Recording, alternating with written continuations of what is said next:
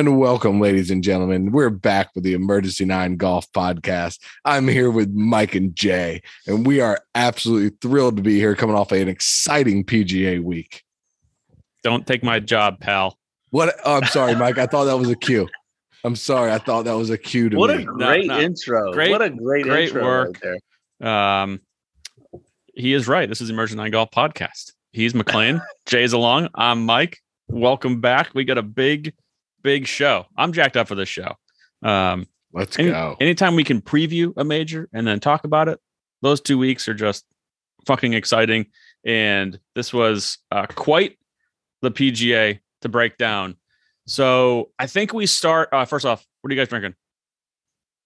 Jay's actually drinking again. He said, "Oh, I'm not drinking this month." And then half the episode since he said that, he's been drinking.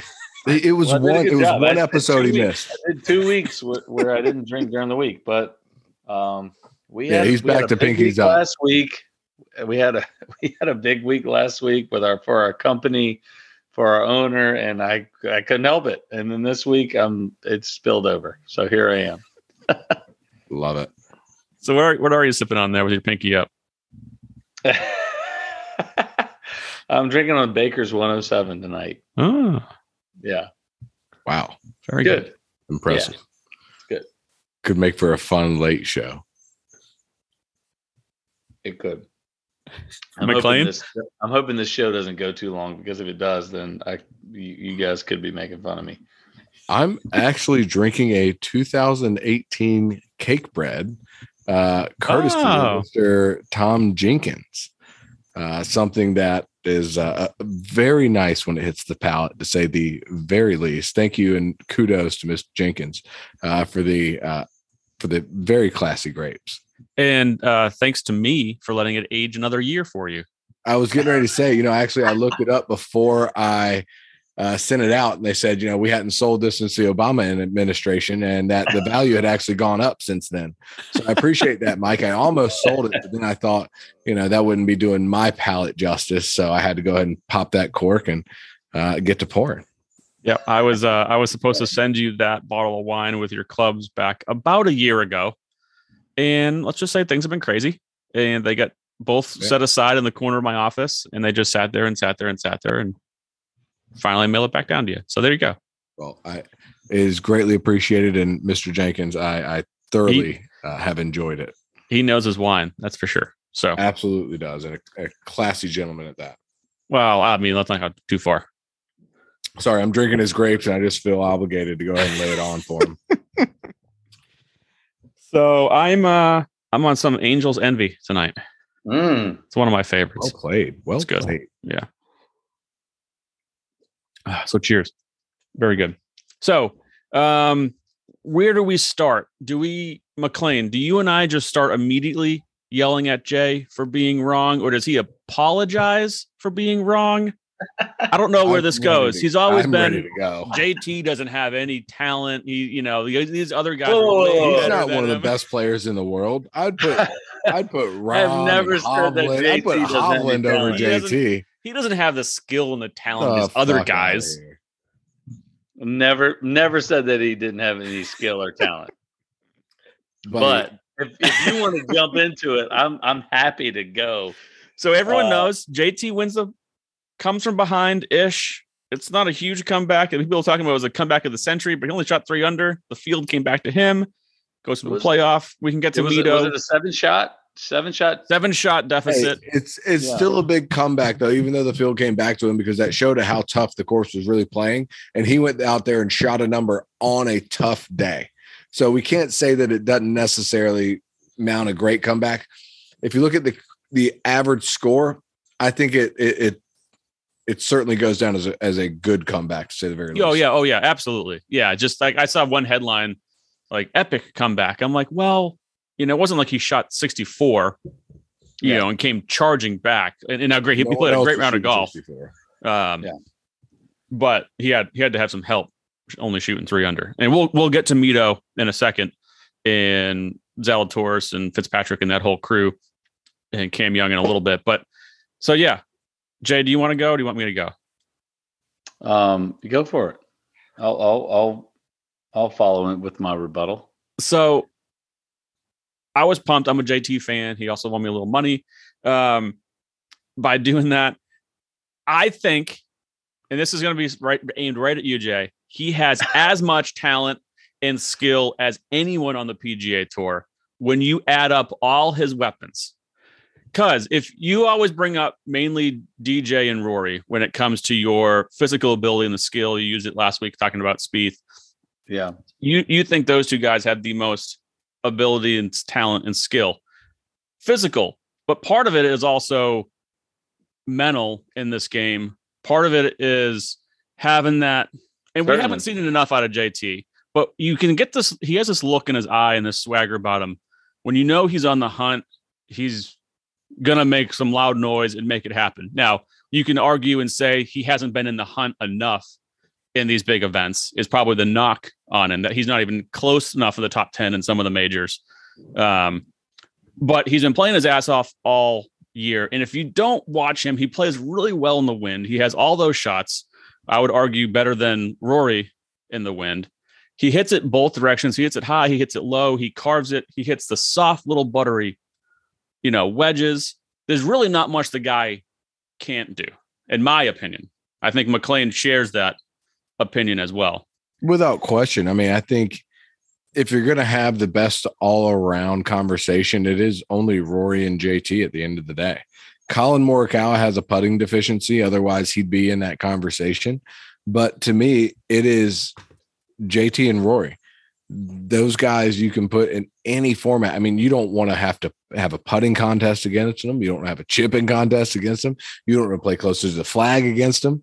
And, even JT, you necessarily don't want to go long drive. Rory's going to edge him out on distance, but JT's still giving out 180 ball speed at 152 soaking wet.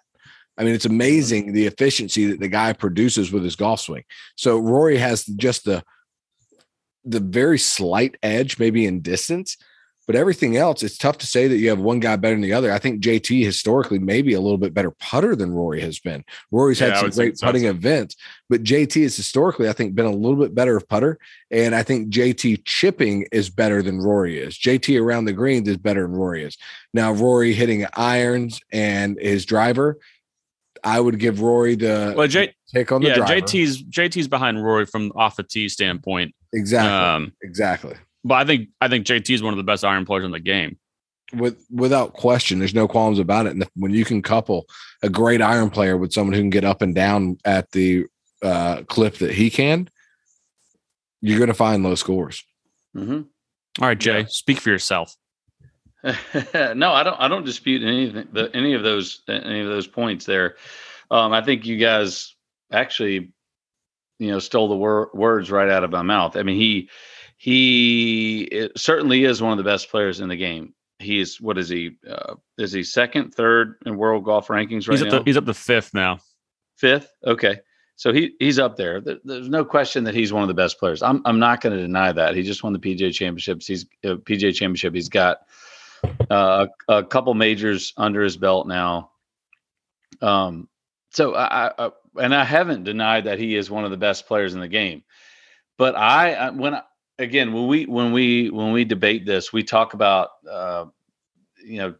their potential and what they can and can't do, and who do we think is got the top level gear.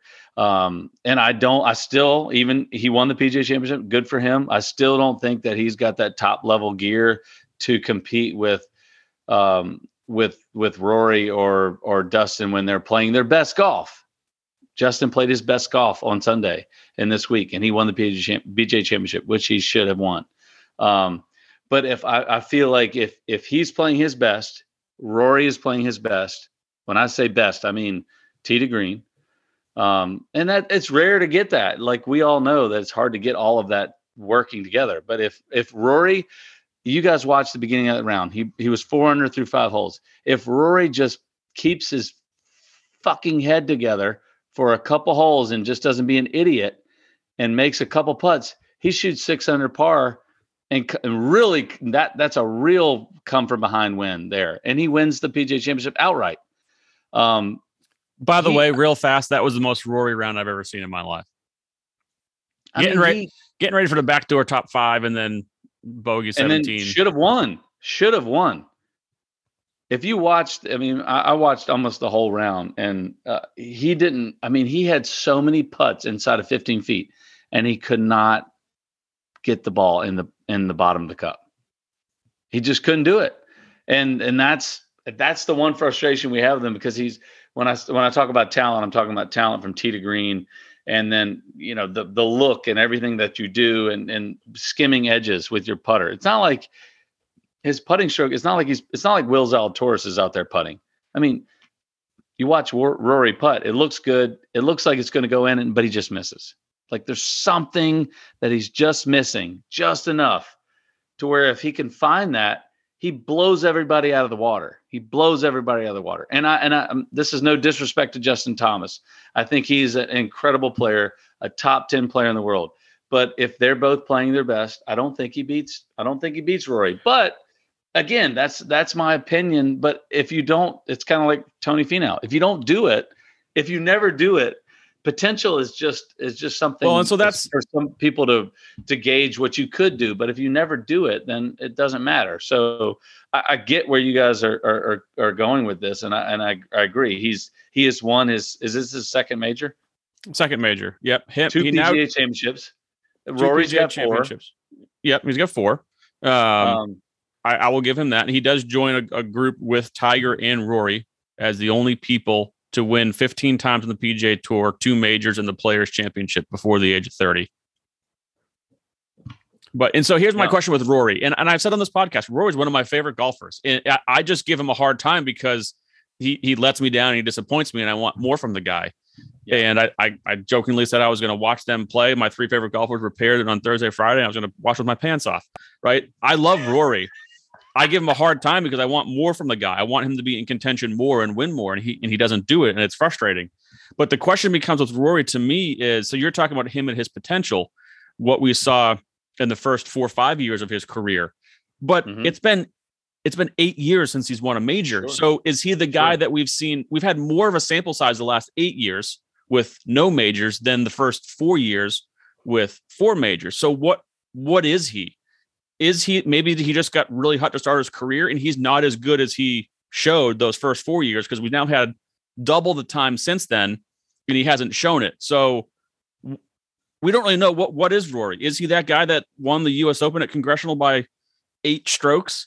Or is he this guy that we've been seeing the last 5-6 years? But yeah, I mean, this guy, meaning the guy who was a couple shots back, after 5 holes when he started the round, 8-9 shots back, and just couldn't find a way to get it in the bottom of the cup. It's. I mean, I hate to say this, and I'm being subjective here, but it's obvious watching the guy where the talent is, and Justin Thomas is talented as well. Don't get me wrong, very talented, but he just hasn't found a way to finish these tournaments off. Again, the backdoor top 10s, the backdoor top 5s in the majors, and you're like, and it's 63 or 64 at Augusta, and you're like, oh, well, it didn't matter. That's why he played well, and that's fine. And I agree where some people would say that, but it's still 60, 63, 64, or 64 at Augusta. I mean, it's there. I think for Rory, it's more of it's a mental thing for him, and he's just got to figure it out. But that's part of being a world-class golfer. That's a talent. 100%. That's a skill to play this game of golf. 100%. But he's still got 2 more majors than Justin Thomas. Yeah, we'll see where they're at when they cut him all up at the end. He's been out there much longer time than JT, and at the same time, I think JT possesses. What's the age he has at least 5 to 7 years on JT. I don't think it's 5 to 7 years. It's not that long. So I'm looking at right now. Go ahead and pull that stat. But while you're pulling that stat, let me just ask you guys this, because JT to me possesses a killer instinct that Rory just doesn't have. Rory just seems like it's 4 years. 4 years? 4 years okay, difference. So he's got 4 years on him. Let's see where it's at in 4 years and compare their resumes when you take the first, 10, 12, 15 years of their career. And I want to see what it looks like, because I think JT long-term, when you put him in contention, when he's there, he will absolutely get it done. He just seems like he has that killer instinct that Rory just seems to kind of ho-hum through it. And he wins a lot because he's that good. I mean, his talent level's off the charts. And maybe you could make the argument that maybe he is slightly more talented, especially from if you're looking at a technical aspect of his golf swing. But JT to me has that killer instinct that Rory just does not possess. He does have that quality, almost to a fault. Like, I mean, a perfect example is when he was after the round was over. This is the one thing that I don't like about JT, and I'll be honest. I'm just gonna throw it out there. I think he's a pompous little prick a lot of times, and it just irritates me. Like at the end of he's getting ready to go warm up, and he's yelling at Colt Knost, "Hey, can I get a monitor? Can I get a monitor down here while I'm warming up? Like I'm getting ready for a playoff. Can I get a monitor? Like, yeah, bring one over." I'm like, dude, go fucking warm up and hit balls and just be ready to go. Like that, like as soon as he started saying that, I was like, dude, just shut up before somebody knocks your teeth in. Like, go warm up and try to win a tournament. Don't worry about whether Colt Knost has a monitor they can bring you. Just go be ready. I love it. Didn't bother me. That's the stuff that bothers me about him. And I do think he's talented, very talented. But the entitlement that he portrays, and I don't. You may not think that, but a lot of people do think that he portrays this sense of entitlement that like he is. I can see that. And it's annoying for me. It's annoying to watch him because he has the potential to be a very classy and classic player and he's very talented. But like that side of it just is such a turnoff to watch. I'm like, I don't want to watch that elitist, mentality. Hey, you grew up playing under a PGA pro. Like, you know what it's like to hustle and struggle. Like, don't give that impression to the young kids that are watching. I know I'm taking this to the far reach there, but like I got my son in here who's watching, and I'm a toilet plunger, and he's watching this guy. He's like, is that the way I need to act? Do I need to like demand people to do stuff for me, and then they just do it, and that's how I need to be the best player in the world? Like, no, you. Well, and then, like on the other hand, and I'm not sure if he caught this, but Saturday and Sunday, Rory did not talk to the media. He said, "Screw you." He denied all requests and left. I think that's at some fine. point, that doesn't bother me as much. No, see that stuff bothers me. Terrible. Like terrible. Yeah. You got to answer if you're on a public stage. You're a public professional. Sorry, that's what you are. That's what you do. That's why you have hundreds of millions of dollars in the bank. And if you don't play well, you got to sack up and answer the questions. Mito Pereira did. Yeah, and Rory historically always answers the questions.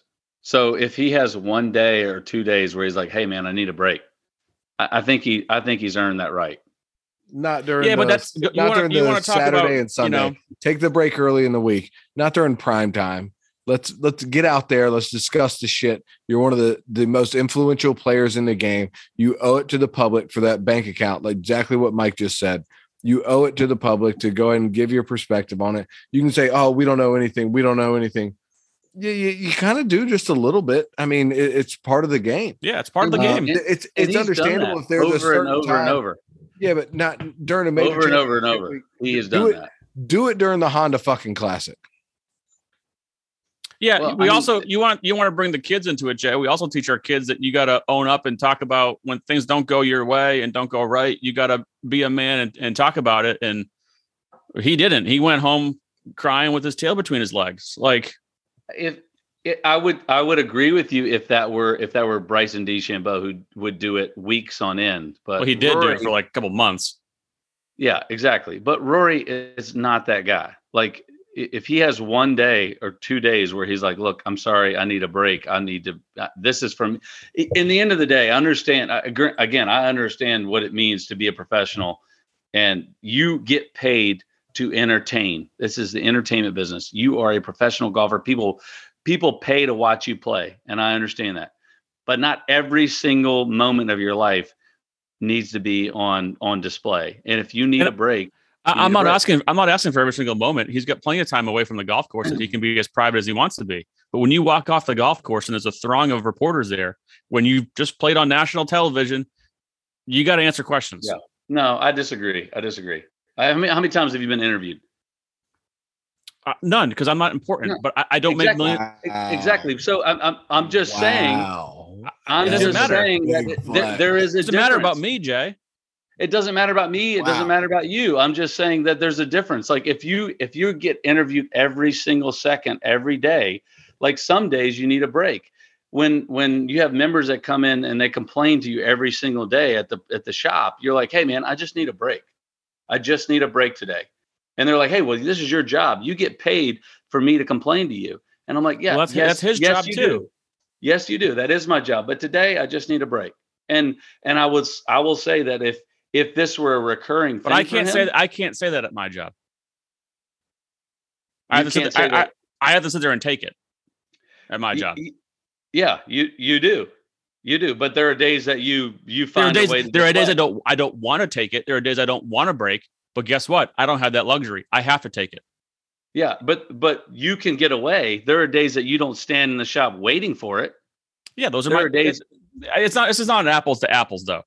It's you know, if you're the head of the players council, and you're just coming off the course from a Sunday of a major championship, you got to talk to the media. You talk to the media 4 days a week, 5 days a week, counting the press conference on a major week. There it is. There's your 5 days. I work 5 days. You work 5 days. Rory, you talk to the media 5 days a week. You're one of the biggest names in the game. The media is going to want to talk to you. That's your. If you're Tom Hoagie, you probably don't have to talk to the media because no one cares about you. But Tom Hoagie's bank account doesn't even come close to what Rory's is. Yeah. Well, Tom Hoagie talks to the media once every 2 weeks. Rory talks to them every single day. And that's part of the job. I'm not disputing that. A couple $100 million, Tom Hoagie would talk to him every day. He would until he was as good as Rory. If he were as good as Rory and had to do it since he was 19 years old, then you may see Tom Hoagie say, "Hey, I need a break for 1 day or 2 days." Yeah, but then he's going to go. He's going to take the next. We're talking about one of the classiest guys in professional golf. For not I love Rory. Disagree. Not taking away from that. I don't disagree with that. I love Rory. And I think he's earned the right. And he's never been disrespectful to the media. And he's never upheld his end of the bargain in terms of sharing his opinion. So I don't think it's fair for a guy for 1 day or 2 days even to say, you know what, hey guys, I don't have a comment today. There's nothing that I have to say. I just need a break. Because he probably knows, hey, I'm frustrated. Only thing that I'm going to do right now is just make myself look bad and make the PGA Tour look bad. And that's not a good thing for anybody.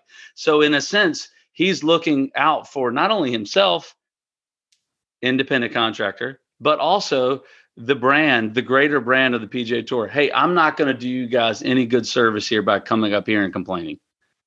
Yeah, I don't know. But we've got way off topic here. I don't want to debate, JT getting a monitor and Rory skipping his thing. I just wanted to bring that up because we didn't even bring that up, and we won't even go there with if we're going to compare apples to apples with JT and Rory and monitors and talking in front of the camera and expletives and all. Here's the whole thing though. Here's the whole thing to realize: JT and Colt are boys. So it's like throwing out to a boy, like, hey, bro, Colt, any chance you got a monitor? What I would have done the exact same thing if it were one of you two guys in the same situation. I think all three of us would have done the same if we knew it was a possibility and you're trying to figure out what the fuck's going on.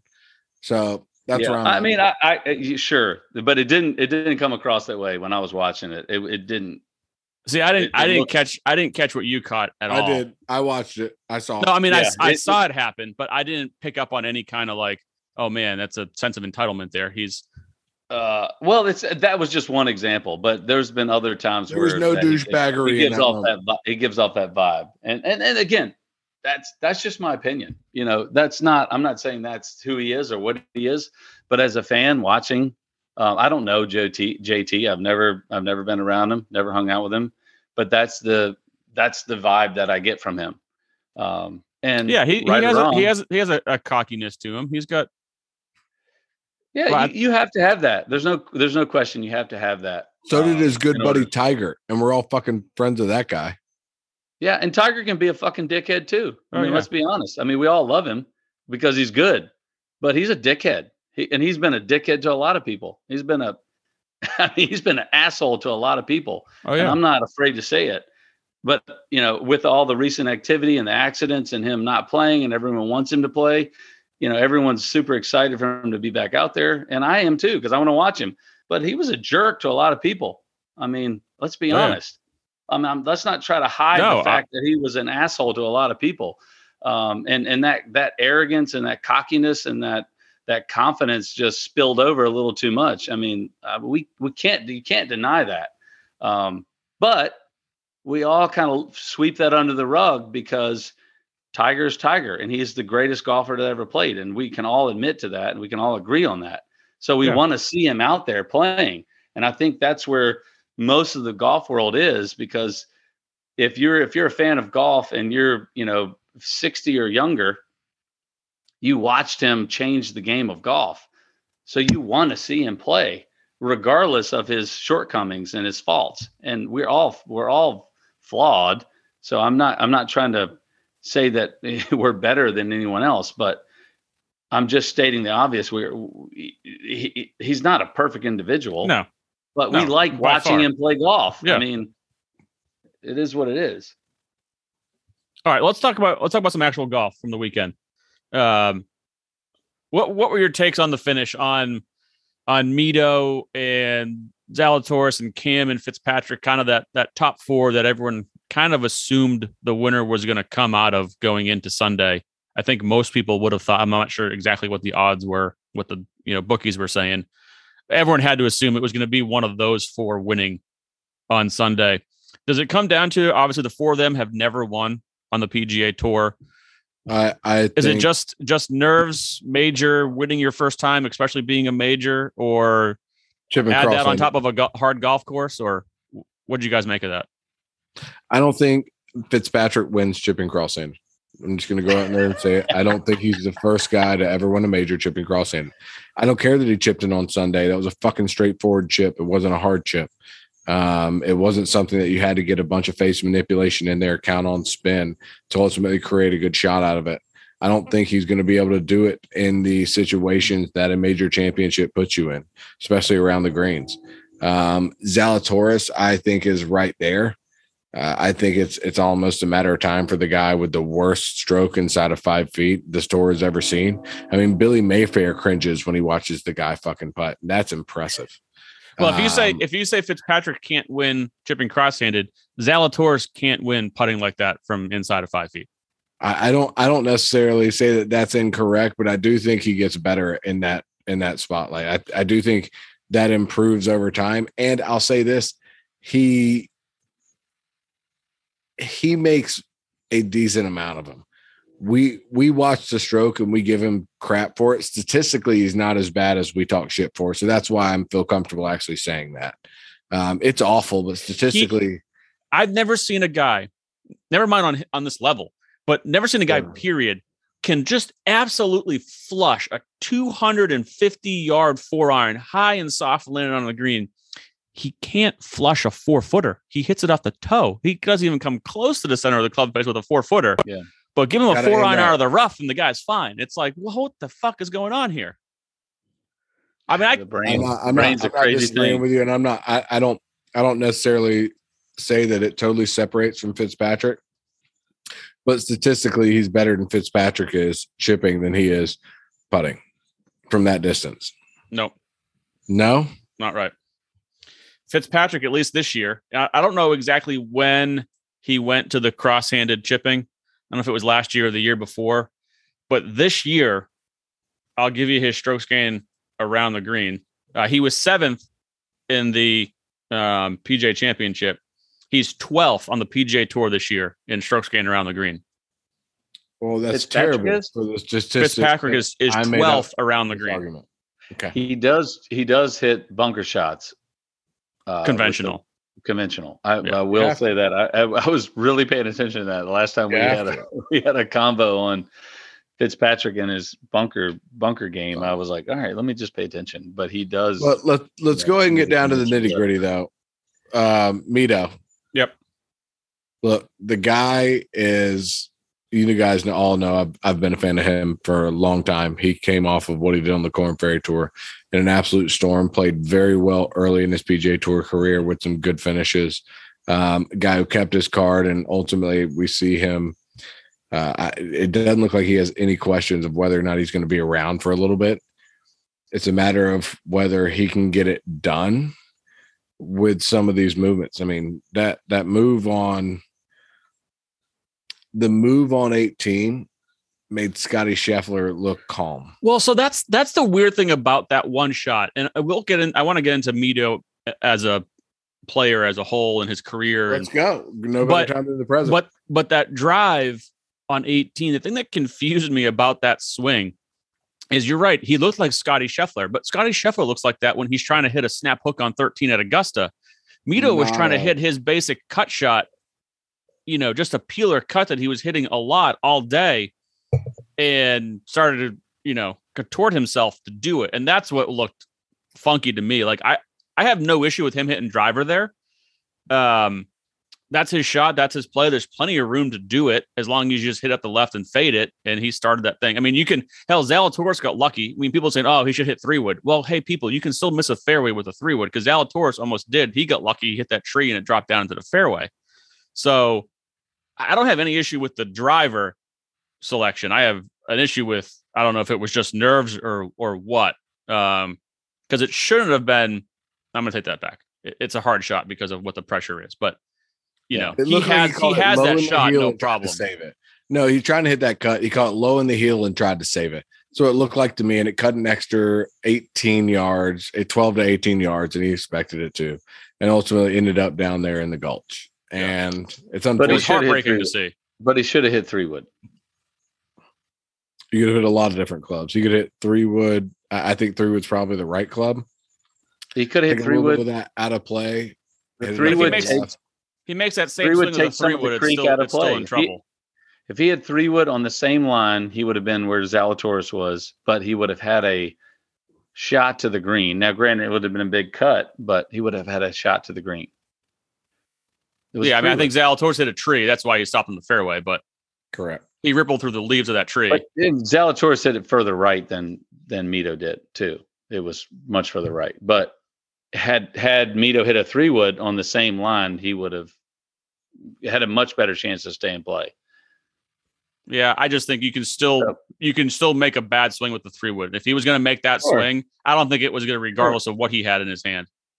Sure, there's no question. You can make a bad swing with a 3-wood, but the whole reason that you change clubs from a driver to a 3-wood is because you're looking for your margins and you're looking for the gaps. Like if the fairway narrows 15 yards at 330, what club do I hit that's going to not narrow as much at 330? It's going to narrow at 290. Okay, let's hit 3-wood, which is the case on 18 at Southern Hills. If you hit 3-wood, the fairway is much wider, and that's why most of the guys were hitting 3-wood there. And I understand if he had a feeling that was his game plan, but you got to be able to adjust to the situation and know that, like, hey, I hit 3-wood here, and I can eliminate some of the risk here to hit in the hazard, or I hit a driver and I just blast it way right where there's not as much trouble. I mean, there's rough, but now I've got a clear open look at the green. So.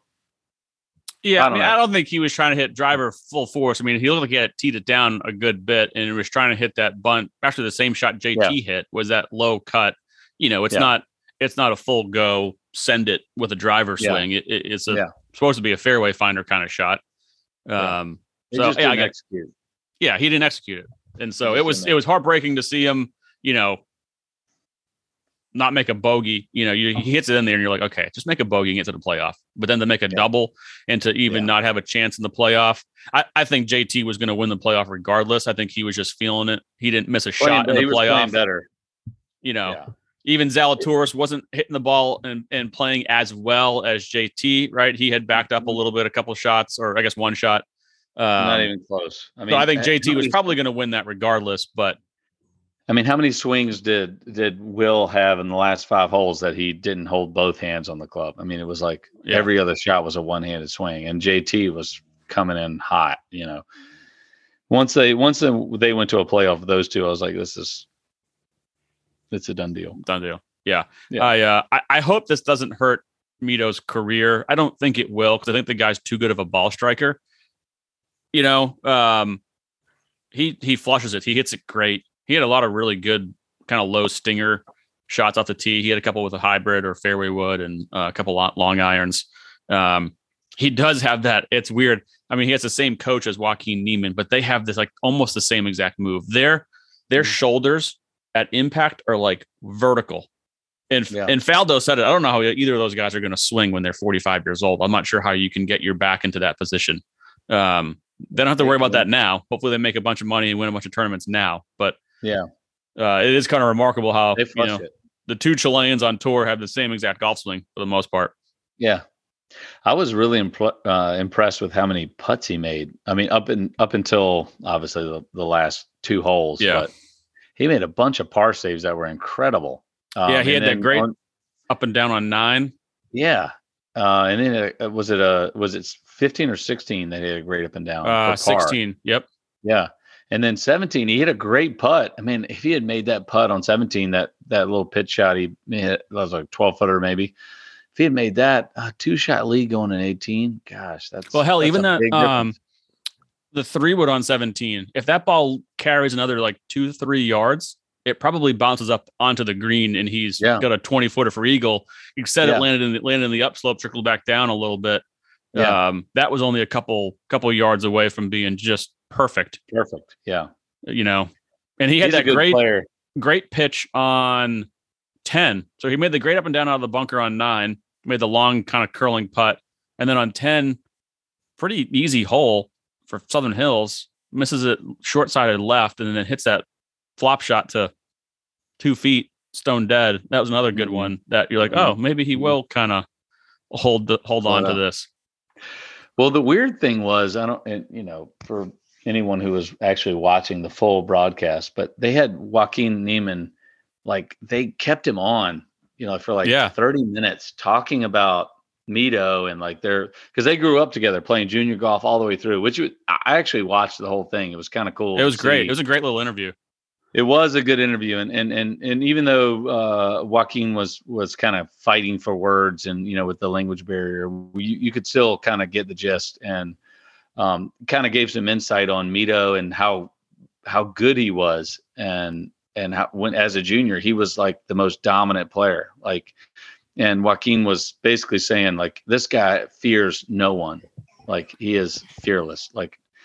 And they kept going back and forth and Balionis was like, how do you feel about the opportunity for for Mito to win the PGA? And they almost made it sound like it was a done deal because he had a 3-shot lead. And it was like, it made me feel weird. I was like, anytime you have that assumption in a major, it's like anything can happen. And they didn't correct themselves either. Joaquin didn't say, hey, it's not done yet.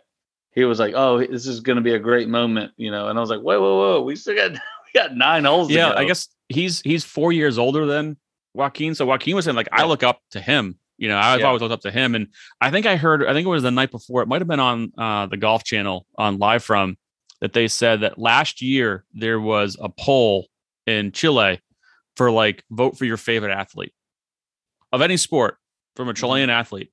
Mito Pereira won. So he's a number 1 athlete in Chile. We're just hearing about him now here, because obviously we know Joaquin Niemann. He's been on the scene on the tour a little bit longer, but he's like we're not hearing him for the first time here on the Emergency 9 podcast. Well, in this season, there was a certain co-host that I feel like brought his name up early, made him a part of his lineup. I can't remember. Wait, did you pick him this week on your lineup? No. Can I rehash what I said? I called him the sleeper of the tournament. Yeah. I told the audience at the end of this weekend, you will know Mito Pereira's name. You're going to see him up on the leaderboard and hit a bunch of golf shots. I did say he wasn't going to win, which I'm kind of upset I got that wrong. I kind of wish he would have pulled it off and won. You said all that shit? I swear to God, go back. It's taped. It's on. You can find us on Apple Podcasts, Spotify Podcasts, wherever you get your favorite podcast. I called him the sleeper of the week, and you would know his name at the end of the weekend. So I did pick Jordan Spieth to win, but I at least want to call out my positive. I have enough bad takes and bad predictions. I got to call out some of my positive ones. So any takes on? I know we've talked about Zalatoris a little bit. Cam Young played great. Maybe the moment got a little too big for him down the stretch there. I thought he had a serious chance of winning at one point. It seemed like he just kind of tucked his tail in between his legs and started bitching. He looked unhappy, which I understand when you put yourself in a big moment. But the bad part is he didn't have the mental toughness to realize he was still in the thick of it, even though he didn't have his best shit. And the course was winning for the day, but it was winning with all of the other competitors as well. And the tournament was coming back to him. And he found himself in many times with a chance to cement himself back into the lead, almost unjust based off of the fact of what had just happened. But all of a sudden you turn around, it's like, well, the lead's at 5 under and he's sitting there at 4 under. But he still couldn't put what had just happened behind him. Yeah. And I think that's where it's a good point. I think that's where ultimately he doesn't have that mental strength of a more seasoned player. And I think that's what hurt him this week. Because he, as I mentioned before, found himself in contention after mistakes, which is hard and rare to do. But he wasn't able to overcome that mental stability needed. Yeah, where a seasoned guy knows just keep plugging away. It's a major on a hard golf course. You never know what's going to happen. Behind me. Right. A 6 over 72 holes could have happened in the first round. In the fourth round, it adds up the same. Yeah. Mm-hmm. Yep. I do want Fitzpatrick to win. I'm just looking at his stats for this year. They're unbelievable, and the guy hasn't won. He's not gonna. His worst stat is approach the green. Strokes gained approach the green, and he's 30th. 15th off the tee, 30th approach, 12th around the greens, 8th putting. He's 5th tee to green. He's first strokes gained total on the PGA Tour. Hasn't won. Really? Yeah. I mean, that's what we talked about all the time on this podcast. It's like, when can we find the stat that clutch and late quantifies clutchness? Yeah. It's there's something to it. Like, you can lead all these categories, and he's made a bunch of money. That's not. Yeah. That's a bunch of top tens, but he just hasn't won, which is the differentiator. Like the guy, you're going to remember the guys who win, not the guys who have all the stats. Like, oh, I remember when Tiger Woods he was 7th on strokes gained tee to green. That you don't remember that shit. No, you remember who won the majors, and you remember who won 5 or 6 times that year, player of the year. That's who you remember. I think he's a player with a really high floor. Mm-hmm. But is he just missing that winning, that it factor to get over the finish line and win? Because he plays really hard golf courses well. He plays in bad weather well. Mm-hmm. So none of that really seems to bother him and affect him. He seems like a pretty easygoing, just whatever kind of guy when he's out there. But yeah, I mean, to have that good of stats this year and no wins is crazy. And JT was up there. I don't know where he was kind of before this week, but he was having one of his best years statistically. I think he's had 9 top 10s this year, and didn't have a win until now. So it was surprising to see a lot of big names played really bad. Yeah. Scotty Scheffler misses the cut. Cantlay maybe beat 6 club pros. There was, both of which I had on my team. Rahm didn't play, made the cut, didn't play well. Morikawa made the cut, but didn't play well. Hovland didn't show. He was up there briefly. Well, I think way too much chipping. Way too much chipping. Yeah. At Southern Hills. It's just he didn't have a shot. And difficult chipping. Difficult chipping. Like, but with all the runoffs and all the shaved down, banks, that is not conducive for Victor Hovland to have his best stuff. Now it's one thing if you miss the green with some thick rough and you're 10 feet from the hole, 15, 20 feet from the hole, you can chunk it out and make a 6-7 footer. But when you've got shaved down collection areas, and now you've got to really be creative and really be precise with your pitch shots. That's not his alley. So yeah, I didn't pick him this week at all. I'll tell you someone who is kicking themselves because of his putting. Cam Smith. He was first in strokes gained tee to green and last in putting as far as who made the cut. He's a bad putter. He's not though. He's not. Apparently he is. He was this week. He was a bad putter. And I think I saw someone on Twitter, they went back and they looked. He had like 13 lip outs this week on the greens. I know he had a lot on Sunday because I had placed a wager on him to get a little backdoor top 10. And he did not do that. So I lost that bet. But yeah, I mean, first strokes gained tee to green, 76th in putting. I mean, that's got to be so frustrating. And I'm trying to think. I can't remember exactly how far he finished out of the playoff. It was 5, maybe. I think he finished around even. Yeah, he finished even. So 5 out of the playoff, hitting it that good, and just making a few more. You never know. So that makes it tough. What's your Tiger take this week? He obviously, makes the cut, plays a great, last 6 holes on Friday afternoon, Friday night, gets it done, makes the cut, and then just shoots a million on Saturday. WDs. He didn't look good just walking all week. Yeah. I mean, I was kind of glad that he WD'd. I did not want to watch him on Sunday, like after watching what he did on Saturday. And so I don't know what to make of it. Like, it's cool that he made the cut. That's awesome. I also don't like to see him like this. Actually, somebody posted a video today that like a fan took on Wednesday during the practice round. He was walking up this hill actually to give Bryson a hug, which made me question Tiger a little bit. But he looked like an old man walking up this hill. Yeah. And so I don't know. I don't know what to think of the whole thing. Is he just pushing this too hard, just right off into the sunset, or show up at the majors and make a cut great, or what? I don't know. Yeah, I think everyone loves the vibe and loves the anticipation of him playing in a major. So for him to even try, even if he, I think Monday, Tuesday, Wednesday, Thursday, Friday, everyone's excited. And if he makes the cut, great. If he plays bad on Friday, like, okay, well, he's 46 and he's got a shattered right leg. Everyone understands, but they love the anticipation and the thought that he could make the cut and actually, get in contention, which, let's be honest, I mean, it's probably not going to happen. I mean, yeah, it's not going to happen unless the best chance that it could ever happen would be at the British Open and the flattest golf course, the shortest golf course. Cause I don't know what his rank was in terms of driving distance, but it's definitely down at the bottom. Because he kept hitting this weird, like, flailing cut, wipey cut. And it was like, I mean, the ball speeds were low, super 170.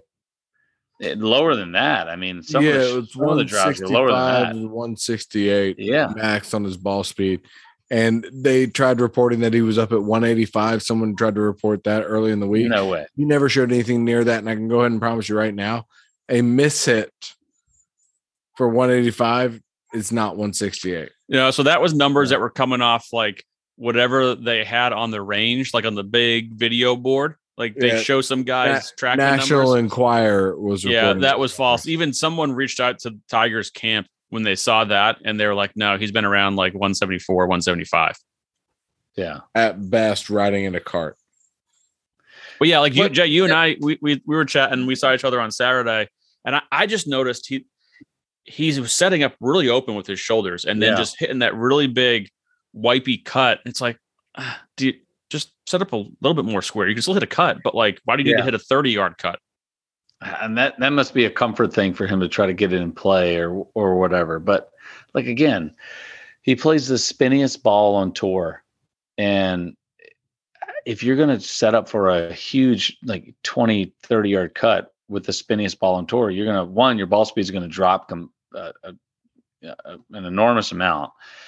And now you're subject to, missing a lot of fairways. And not only that, but you're hitting a cut. So you're going to be further back than everybody else. So remember when Phil Mickelson put took the driver out and put the 2 3-woods in play, the hook 3-wood or the draw 3-wood and the fade 3-wood, and he hit like four or five fairways. I don't know, was it the U.S. Open, the PGA Championship? I can't remember which one it was, but he had one with no driver. He had one with 2 drivers. I can't keep up with all that shit. He had the one tournament where he took the driver out and had 2 3-woods because he was like, I've got my cut 3-wood, I've got my draw 3-wood, and he hit less fairways. And not only that, but he was 20 to 30 yards further behind everybody. So, my opinion with the way that the game has gone and how the balls are, hit your driver as far as you can, which we've all heard this before. Obviously, you want to hit it straight, but if you're not like an abnormally really straight driver of the golf ball with your 3-wood, then just hit your driver. Now, the only time that I would say to back off of the driver would be if there's a creek or the fairway narrows to like 10 yards or something crazy like that. But otherwise, hit your driver as far up as you can. If you hit in the rough, you're closer to the green. I mean, we this is not news. I mean, we've heard this for the last 10 years, but the fact that people still play that or try to, like Tiger, it looked like that all week. It was like, I'm going to play this cut shot because I'm going to try to hit in the fairway, but he didn't hit it straight at all. No. So, no. Yeah, I don't know. So, I don't know if we just see him again at the U.S. Open and then we see him again at the British. I know he's pretty much already, he said at the Masters he was already committing. He was going to be at St. Andrews. So maybe he takes the U.S. Open off and just shows up at St. Andrews. I know he committed to play in some event, some charity pro-am event in, I think it's maybe Ireland, like the week before. The British. So maybe that's when we see him next. I wouldn't shock me if it was, and he took a little time. I know he did fly straight from Tulsa to LA to see his doctors on Saturday night or Sunday morning, whenever it was. So I don't know. I hope it gets better. I hope we can see him a little bit more. I hope his game gets a little bit better. But if it's this, I'm okay. Yeah. You brought me a lot of happiness over the years, Tiger. Thanks. I know it's been tough. You can ride off into the sunset, So 100%. But what were your thoughts on Southern Hills as a golf course, as a venue? Did you like it? Did you not like it? Was it what you expected? I thought it played tough, which I appreciate, especially in a major championship. But I don't know that it played the right kind of tough. Explain.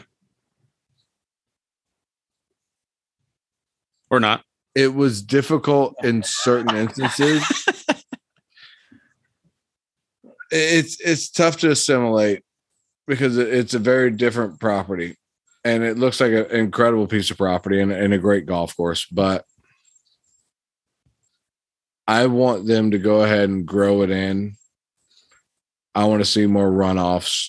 I want to see more elevated greens. I want to see it become a much fairer, tough test for a variety of different distances. What do you mean grow it in? I want to see tighter fairways. Let's grow it in. Pinch in the fairways. Let's pinch in the fairways. I want to see a tougher complexes. I want to see tougher complexes around the greens. Let's get it tight. Let's show some elevation around the greens. Maybe that's just the North Carolina boy, Donald Ross, in me. But I want to see what would the score have been? I mean, what 5 under 1?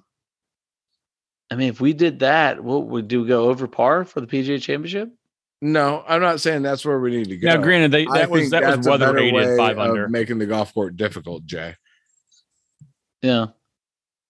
So I liked it. I thought it was great. I would love to watch another event there. I'm curious to see what happens if there's not 30-mile-an-hour winds, for a couple of the days, and then the temperature drops in the 50s on Saturday. I wonder if weather played a big part in this event, which no one anticipated. Yeah, I wonder if it was normal weather, what the score would have been. They had on Friday, they didn't cut the greens. It seemed like nobody was really making a lot of putts the whole weekend. It just seemed like it was tough to putt there. I was expecting more runoff areas off the green. We led into saying, oh yeah, these greens are going to repel, and they're going to repel down to these shaved off runoff areas. They were there, but I didn't see them that much. I didn't see anyone use a 3-wood to bump it up the hill or those kind of shots as much as, everyone was saying ahead of time. I would hope they go back there. I thought it was a fun venue. I mean, 5 under, you're right, Jay, is a perfect winning score. 5 to 8 under, I think is like a perfect winning score for a major. Somewhere in there where you can see guys make a couple birdies, but yeah, there's going to be there could be the potential for a train wreck and a bogey and a double, but and I think we could have got there. I couldn't think we could have got to 9-10 under if the weather was just somewhat half decent. So what are your take, Jay? We don't see too many golf courses set up that way with all the shaved surroundings around the collars, around the greens and so forth. So it just adds a different element. You put the players in a different setting and different comfort level, which I think is fun. Like, we get to watch them hit shots that we don't normally see them hit. And they play holes a different way, which I enjoyed, just visually, like looking at the golf course, I thought it looked really cool. Granted, I wasn't there playing it, and I know that there were some players that were not happy with it. I know Patton Kizzire, a good buddy of mine, he commented, which Patton he's a good buddy, and I love him. And if he thinks that the golf course setup was poor, then there was something to it.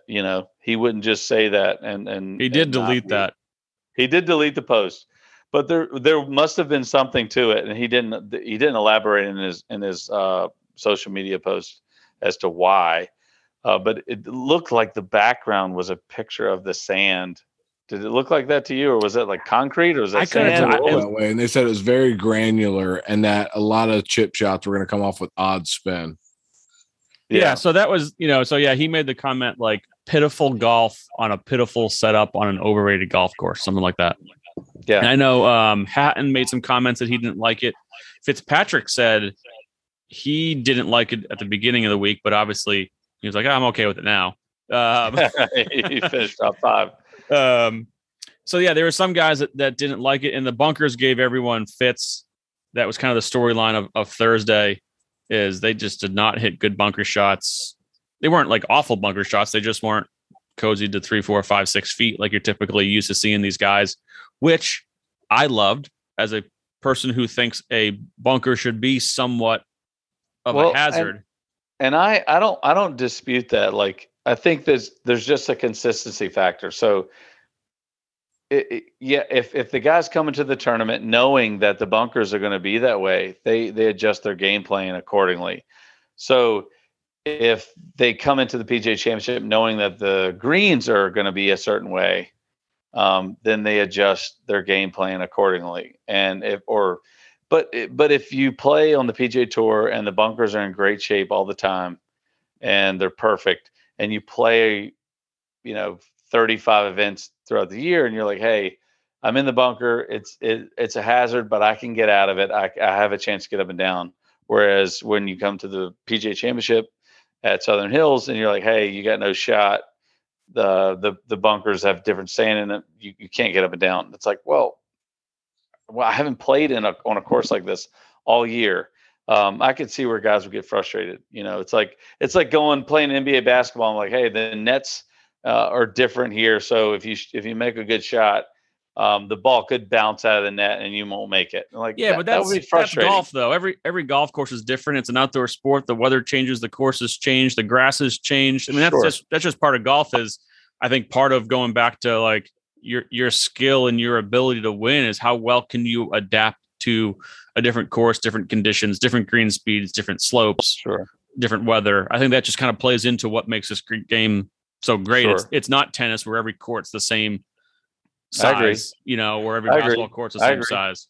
No, I do. That's what I love about the sport. So I agree. But it is in varying degrees. Like if you go too far one way, if you play bunkers that you can actually hit the ball out of the bunker and get it on the green and have a chance to get them down, and then all of a sudden you go to a course where it's like, hey, you can't even get this. You can't put any spin on this. You can't hardly get it out of the bunker. And I'm not saying this is necessarily the case here, but if the setting is too, or the environment is too drastic, then it's like, well, like how is anybody going to, be able to, predict their next shot or be able to prepare for that? But that's so like you've got to do it in varying degrees, I mean, it's not like they were trying to screw the players. I mean, that's just what Southern Hills is as a golf course. I mean, that's what it is for the membership. It wasn't like, hey, guys, actually, they just used the same sand before the renovation as after the renovation. They just took out the sand when they redid all the bunkers and they put it back in. So there wasn't like they didn't change it to screw the players. It was just, it's what they use, and it's different than most courses they play on the PGA Tour. But no one ever really complains about the sand and at the British Open, and that's not exactly the nice fluffy, perfect sand that they get in the PGA Tour, but people expect it at the British Open. So it's like definitely better than what they played at this week, though. Yeah, maybe.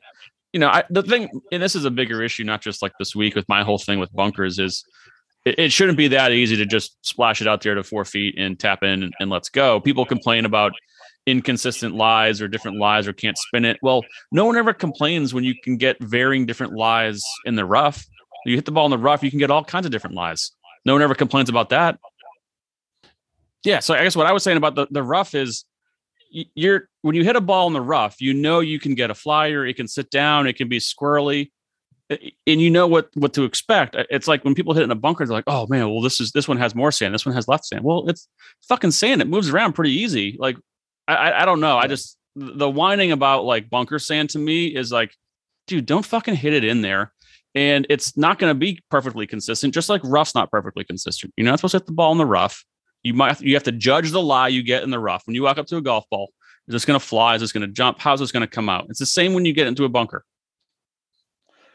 Yeah, I do understand your point of view here to a certain extent, but I do think that the rough is a little bit more predictable than really inconsistent bunker sand. And if you get into, because you can't ground your club, that's an added factor in terms of being able to tell how the ball is going to be able to fly out of there.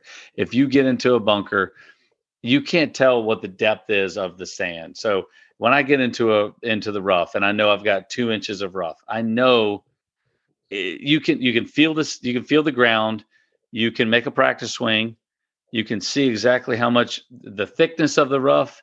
You have way more, in my opinion, you have way more predictability out of the rough than you do out of a inconsistent bunker. So that's why I'm not saying that every bunker should be perfect. I'm just asking that they be predictable. And I can see where guys get upset when they get into one bunker and they dig their feet in an inch and they're like, okay, I got it. And then they blast out and it's hard pan underneath. That's a big difference because one, I agree. You're close to the hole, so it's a finalizing shot. So they're going to be more upset because it's close to the hole. So if I hit a bunker, if I hit a fairway, if I had a shot out of the rough, I can hit a shot and I could be off just a little bit and I have a 20-footer or a 30-footer. Whereas if I have a 20-footer or a 30-footer out of a bunker as opposed to a 5-footer, I'm going to be upset because that's a finalizing shot for the hole.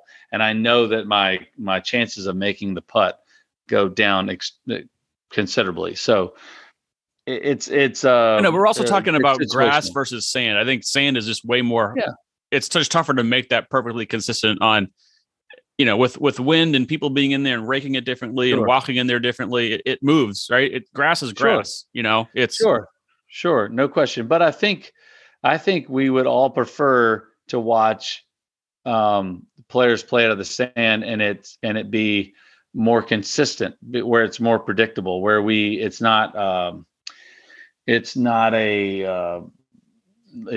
of the draw. Like, I would like to see, hey, the sand, you dug your feet in here, you've had your practice rounds, what this sand is capable of doing. Not one bunker is this, one bunker is this, one bunker has this much sand, one bunker has this. That's where I think guys are frustrated. I don't know. To me, it comes off as these guys are just being pampered little bitches. But yeah, I mean, I could see where people would say that. It's like, okay, well, probably a little bit. Just don't fucking hit it in there. Hit it on the green. Yeah. You shouldn't. You're not supposed to be in there. So why? I don't know why you're supposed to have a perfect lie. Yeah, it shouldn't be. It shouldn't be perfect. And guys adjusted to it. It seemed like the bunker game got better for most players as the weekend went on. Thursday seemed to be pretty poor, and they were well below tour average, getting up and down. But I never saw stats after that. But just by my eye watching it, it seemed like the bunker game from everyone got a little bit better. And I think if you play it, you figure it out as the weekend goes on. I know how to do this. If you're a good bunker player, you can figure it out. I know what shot I have to hit. Yes, there is the unpredictability of what's underneath here, and you can get a rough idea when you walk into a bunker. Now, granted, it could be different under your feet versus under the golf ball. I get that, but again, we're dealing with sand. It's not perfectly manicured grass. Yeah. I mean, no question. I mean, I agree. They play in perfect conditions every week. So anytime they get in a position where they're not playing in those conditions, that they're going to be upset about it. Yeah, but the PGA Tour, they try to get all their golf courses essentially to play the same green speed, to try to have the same firmness, weather dependent. That's obviously a huge factor on firmness. Yeah. And they try to get all the bunkers on the PGA Tour, the courses they play, to be the same.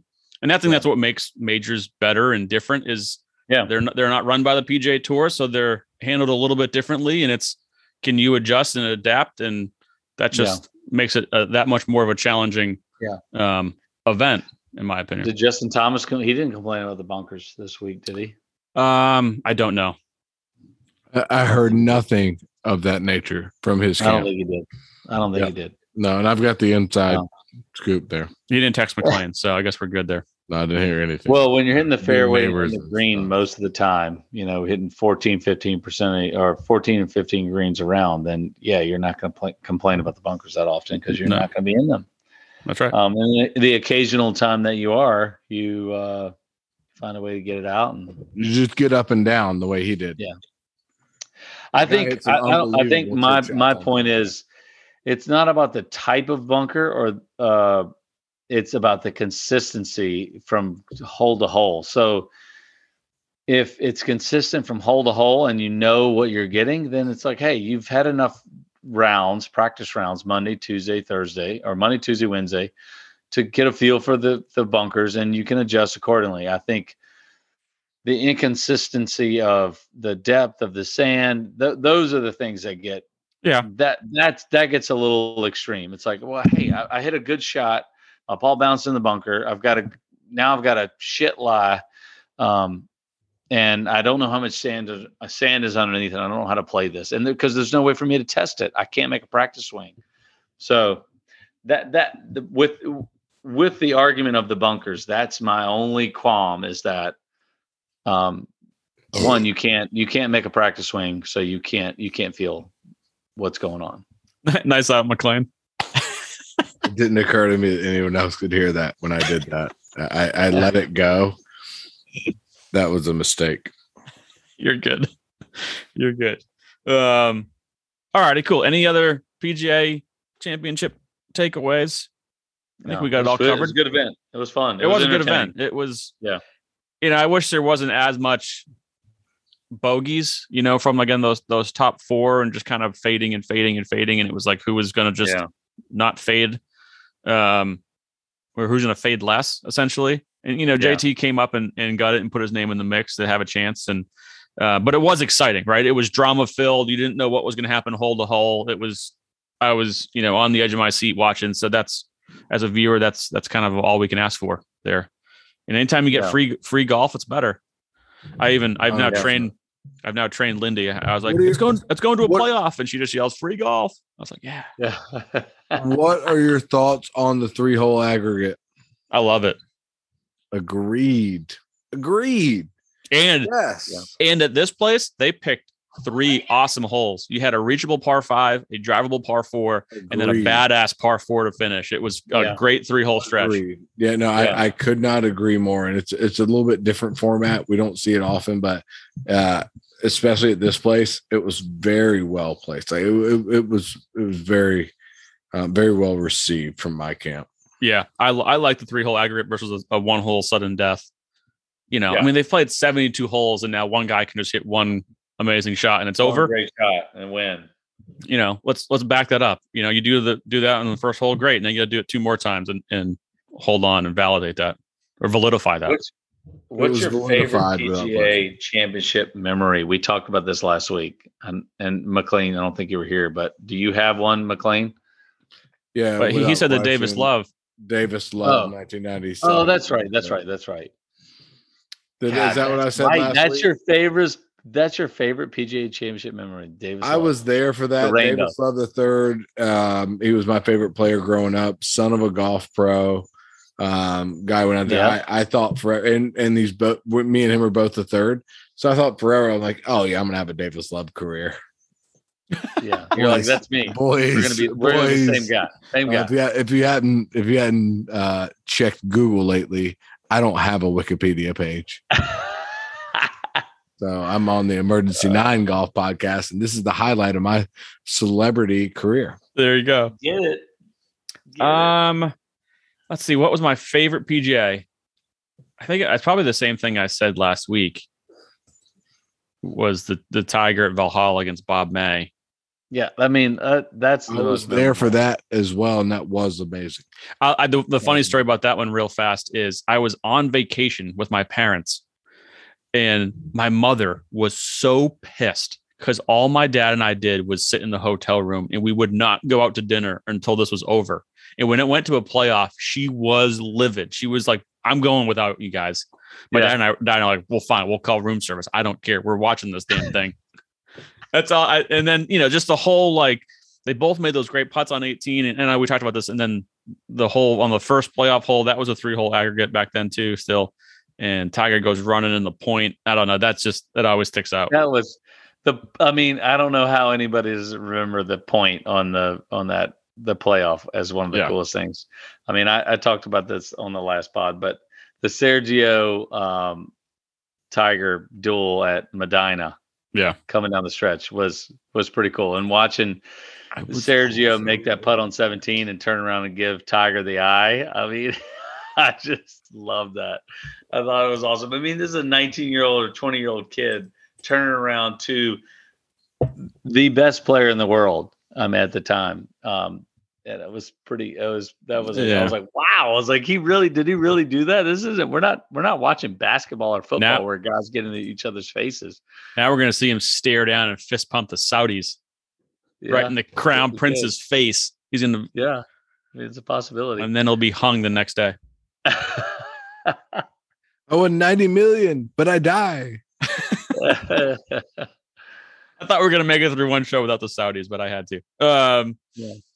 All right, so let's get into this week's. First off, next major, I can't wait. U.S. Open, the Country Club, Brookline, Mass. I'm so jacked up for it. I'm still trying to find a way. I'm sorry, where is it again? Brookline, Massachusetts. Yeah, I never heard of it. Yeah, it's the first country club in America. That's why it's called the Country Club. That's cute. I can't wait. That's next on the major agenda, and we're going to talk all about it. And I'm still trying to find my way. I'm going to try to make it up there for a day or two, maybe early in the week up there. But you got to sneak that by the misses there. So let's get into Colonial this week. Pretty decent field at the Charles Schwab Challenge. Hogan's Alley at Colonial. A lot of good names playing. You got, Spieth, Morikawa, JT is in the field. Can't imagine he'll do too well. Zalatoris. A lot of good names. Reed. What'd you say? P. Reed. Oh, yeah, exactly. Great. Yeah, I mean, there. The wrongs watching him cheat. Okay, so who wants to go first? I'm so excited. Let's go. Let's go. You're up. I have Mr. Jordan Spieth, 10,400. Wow. Coming in spicy, ready to go. He is poised to hoist a trophy without question. Poised. Well, he just did 3 weeks ago, but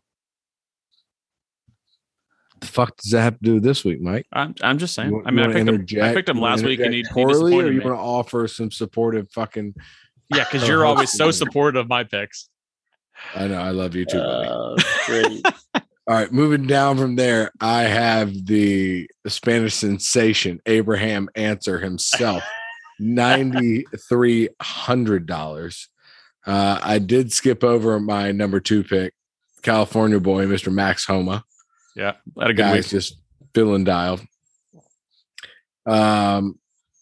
The Augusta aggressor himself, Mr. Patrick Reed, at $7,400, looking to improve his lives and move some sand where he has the ability to. So the gotta Augusta love aggressor. That's out of nowhere, but it's that was definitely pulled out of your ass. Gonna stick. I love it. It's definitely sticking. Down there, 6,900 PK, Mr. Patton Kazire. I think it's a great value pick at 6,900. If I'm being honest, guy's made 13 of 18 cuts this year. He's only had one top 10, but I think he's poised to go ahead and get out there and get himself into contention. Guy who's got a lot of experience out there. He's been in it before, and he's ready to go. Moving down one step, the guy who's really been in his groove as of recent in the last 2 years. It's amazing. You talk about the value pick of value picks. I've got Mr. Richard Bland at 6,600. Wow. The guy is senior tour bound, and he's going to cash so many checks. It's unbelievable. He's Saudi tour bound. Can't blame him. Yeah. Go ahead and count that cash, bro. But regardless, he's still playing on the PGA Tour. I was still able to pick him for $6,600, and I bet he makes a cut and finishes T25. He'll flirt on that Charles Howell, the third spectrum. They'll probably play together for the third round. We won't see a fucking shot of it, and they'll make 75,000 and walk away empty-handed. Truth. Is that everyone? Unless I can pick more. No. Okay. I lost track again. 1, 2, 3, 4, 5. I lost track. That's it. That's everyone. All right, Jay, go ahead. I'll bring it. I'll start from the bottom. Now we're here. Mr. Stuart Sink, 7,100. Just don't know, other than the fact that he played well the last couple of weeks, 23rd last week and 9th at the Wells Fargo. I mean, $7,100. So we'll give him a shot. Texan Ryan Palmer, $7,300. I know this is McLean's boy, and I mean, I talked to him, gave him a call, said, "Hey, McLean has been on you all year, and you haven't performed, but I'm going to put you in my roster. Let's get it done." He said, "Sure, whatever. I'm in Texas, so I'm going to get it done," and he probably will. I'm going to predict Ryan Palmer top 5 this week. It's just in Odessa. I'm from Odessa. I'm just saying. Then I jump up Chris Kirk at $7,900. Finished 5th last week at the PGA Championship, but beyond that, didn't play that great. But I'm hoping he's riding hot. Then I jump up to Mr. Davis Riley, kind of a streaky player. Again, he's a young guy, rookie, but 13th last week, 9th, 5th weeks prior. Feel like he's got a good vibe going. So I think he's a pretty good value pick at $8,400. And then Tommy Fleetwood made a nice little charge there on the weekend, top 5 finish, and played really well. And he's commented that he's really getting confidence and he's starting to play well. So anytime a player says that I feel really confident and I'm playing well, and actually, has the finishes to show it, then I'm game. And then I don't know why I picked this person. I don't know. He's from Texas, and Sounds confident. I'm going to pick Jordan Spieth at wow. Did you pick him last week too, right? I did 2 weeks in a row. I don't know why. I'm going to give him another shot. Wow. But here we are. Man. All right. I like it. Get after it, breast milk. It's another home game for him. He can sleep in his own bed. They go to Texas way too much. But all right. I don't love my team. I couldn't fit like the guys I wanted. I just couldn't properly fit them in my lineup and then get other guys that I kind of liked. It wasn't working out for me. I loved my lineup last week. Paid off. Won the Emerging Nine Golf Podcast DraftKings League last week. And so I'm going to start at the bottom. I legitimately have no idea why I picked this guy. He has played well recently. Handful of top 30s in his last 4 starts. 6,900. Adam Long. Again, that don't really know. He's got a couple top 20s here at this golf course, which helps in the last couple of years. So we'll go Adam Long there. And then going to go up. Just had a great week. I think DraftKings continually undervalues this guy. Tom Hoge, $7,600. I mean, the guy has 4 top 10s. He just had a top 10 in the PGA Championship. Played well at the Byron week before that. I don't know what he has to do to get above 8,000 on DraftKings, but he's just a solid guy. I think he makes the cut and he puts up some points for me. So I like Tom Hoge. Then I'm going to go up for a course. Brian Harman, 7,800. The guy never finishes out of the top 30 at this place. It just fit him. And, it's not a long golf course. It's precision. It's right up Harman's alley. So I like him there.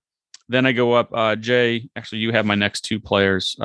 Chris Kirk, coming off a good week, $7,900. Has played well here in the past. I like him. And then I also have Tommy Fleetwood. His game is trending. 6 months ago, he was kind of nowhere to be seen, and now he's trending up and up and up. And like you said, if a player is outwardly saying they feel really confident, then he's very confident. So typically, they kind of, I think, feel like sometimes they can downplay. They don't want to set the expectation too high. It's like, hey, let me just say, hey, I'm doing okay. I feel better. But when he says I'm really playing well, then that's when okay, geez, this guy's he must be feeling. Really he just had come off a top 5. Delusional. Yeah, he got better every round he played. At Southern Hills, every score was lower than the day before. So I like Fleetwood. I think he's a sneaky chance to win this week and kind of surprise some people. And then I'm going with one of my guys. Did not have a great week last week, but this is the perfect course to get him out of a little rut. 10,700. Colin Morikawa. Oh gosh, here we are. He is. He's due. Made the cut, didn't play well. He's had a good handful of top 10s beginning of the calendar year. Was playing his ass off. Has fallen off recently, but I think this is the venue to kind of get him back on his winning ways. He's fallen down I think he's 4th now on the World Golf rankings. So we'll go Colin Morikawa, 10,700. And that's my squad. Not totally in love with it, but we'll go with it. So. We'll see what happens. I feel like I just made $2,750. Well, you're not supportive of my picks? No. So that's it for us, gents. Unless you guys have anything else. Nice, boys. We'll check you next week. Justin Thomas is the best ball striker on tour. Boo. I disagree. Hey, good stuff, gents. That was fun. Yeah. Hey, Jake, go get me a monitor. All right, and then we're out. All right, later. Cheers.